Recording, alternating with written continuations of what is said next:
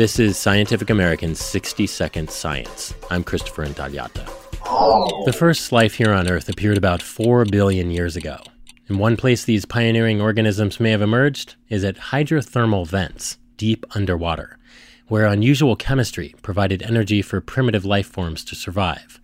Life forms like the methane-belching microbes found at the vents today.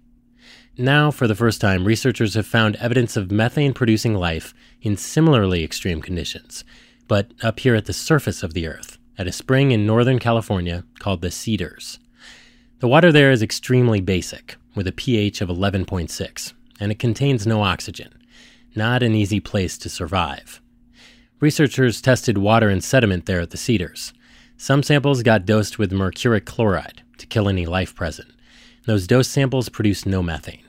But the samples in which microbes were allowed to survive did put out methane, confirming that at least some of the methane at the springs is indeed biological in origin. The findings appear in the Journal of Geophysical Research, Biogeosciences. The finding has implications for climate change alleviation, because a geologically similar spring in Oman has been proposed as a site for carbon storage, pumping CO2 underground where it gets incorporated into stone.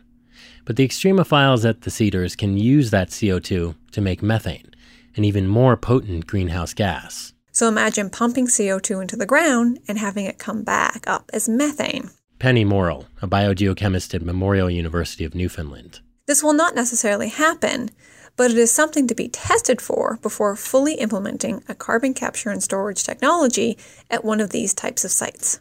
Morrill says the study's also a reminder that life is tenacious. We should not let our biases prevent us from looking for evidence of life in what we would otherwise consider an unexpected place, including other planets and moons. Thanks for listening. For Scientific American's 60-Second Science, I'm Christopher Intagliata.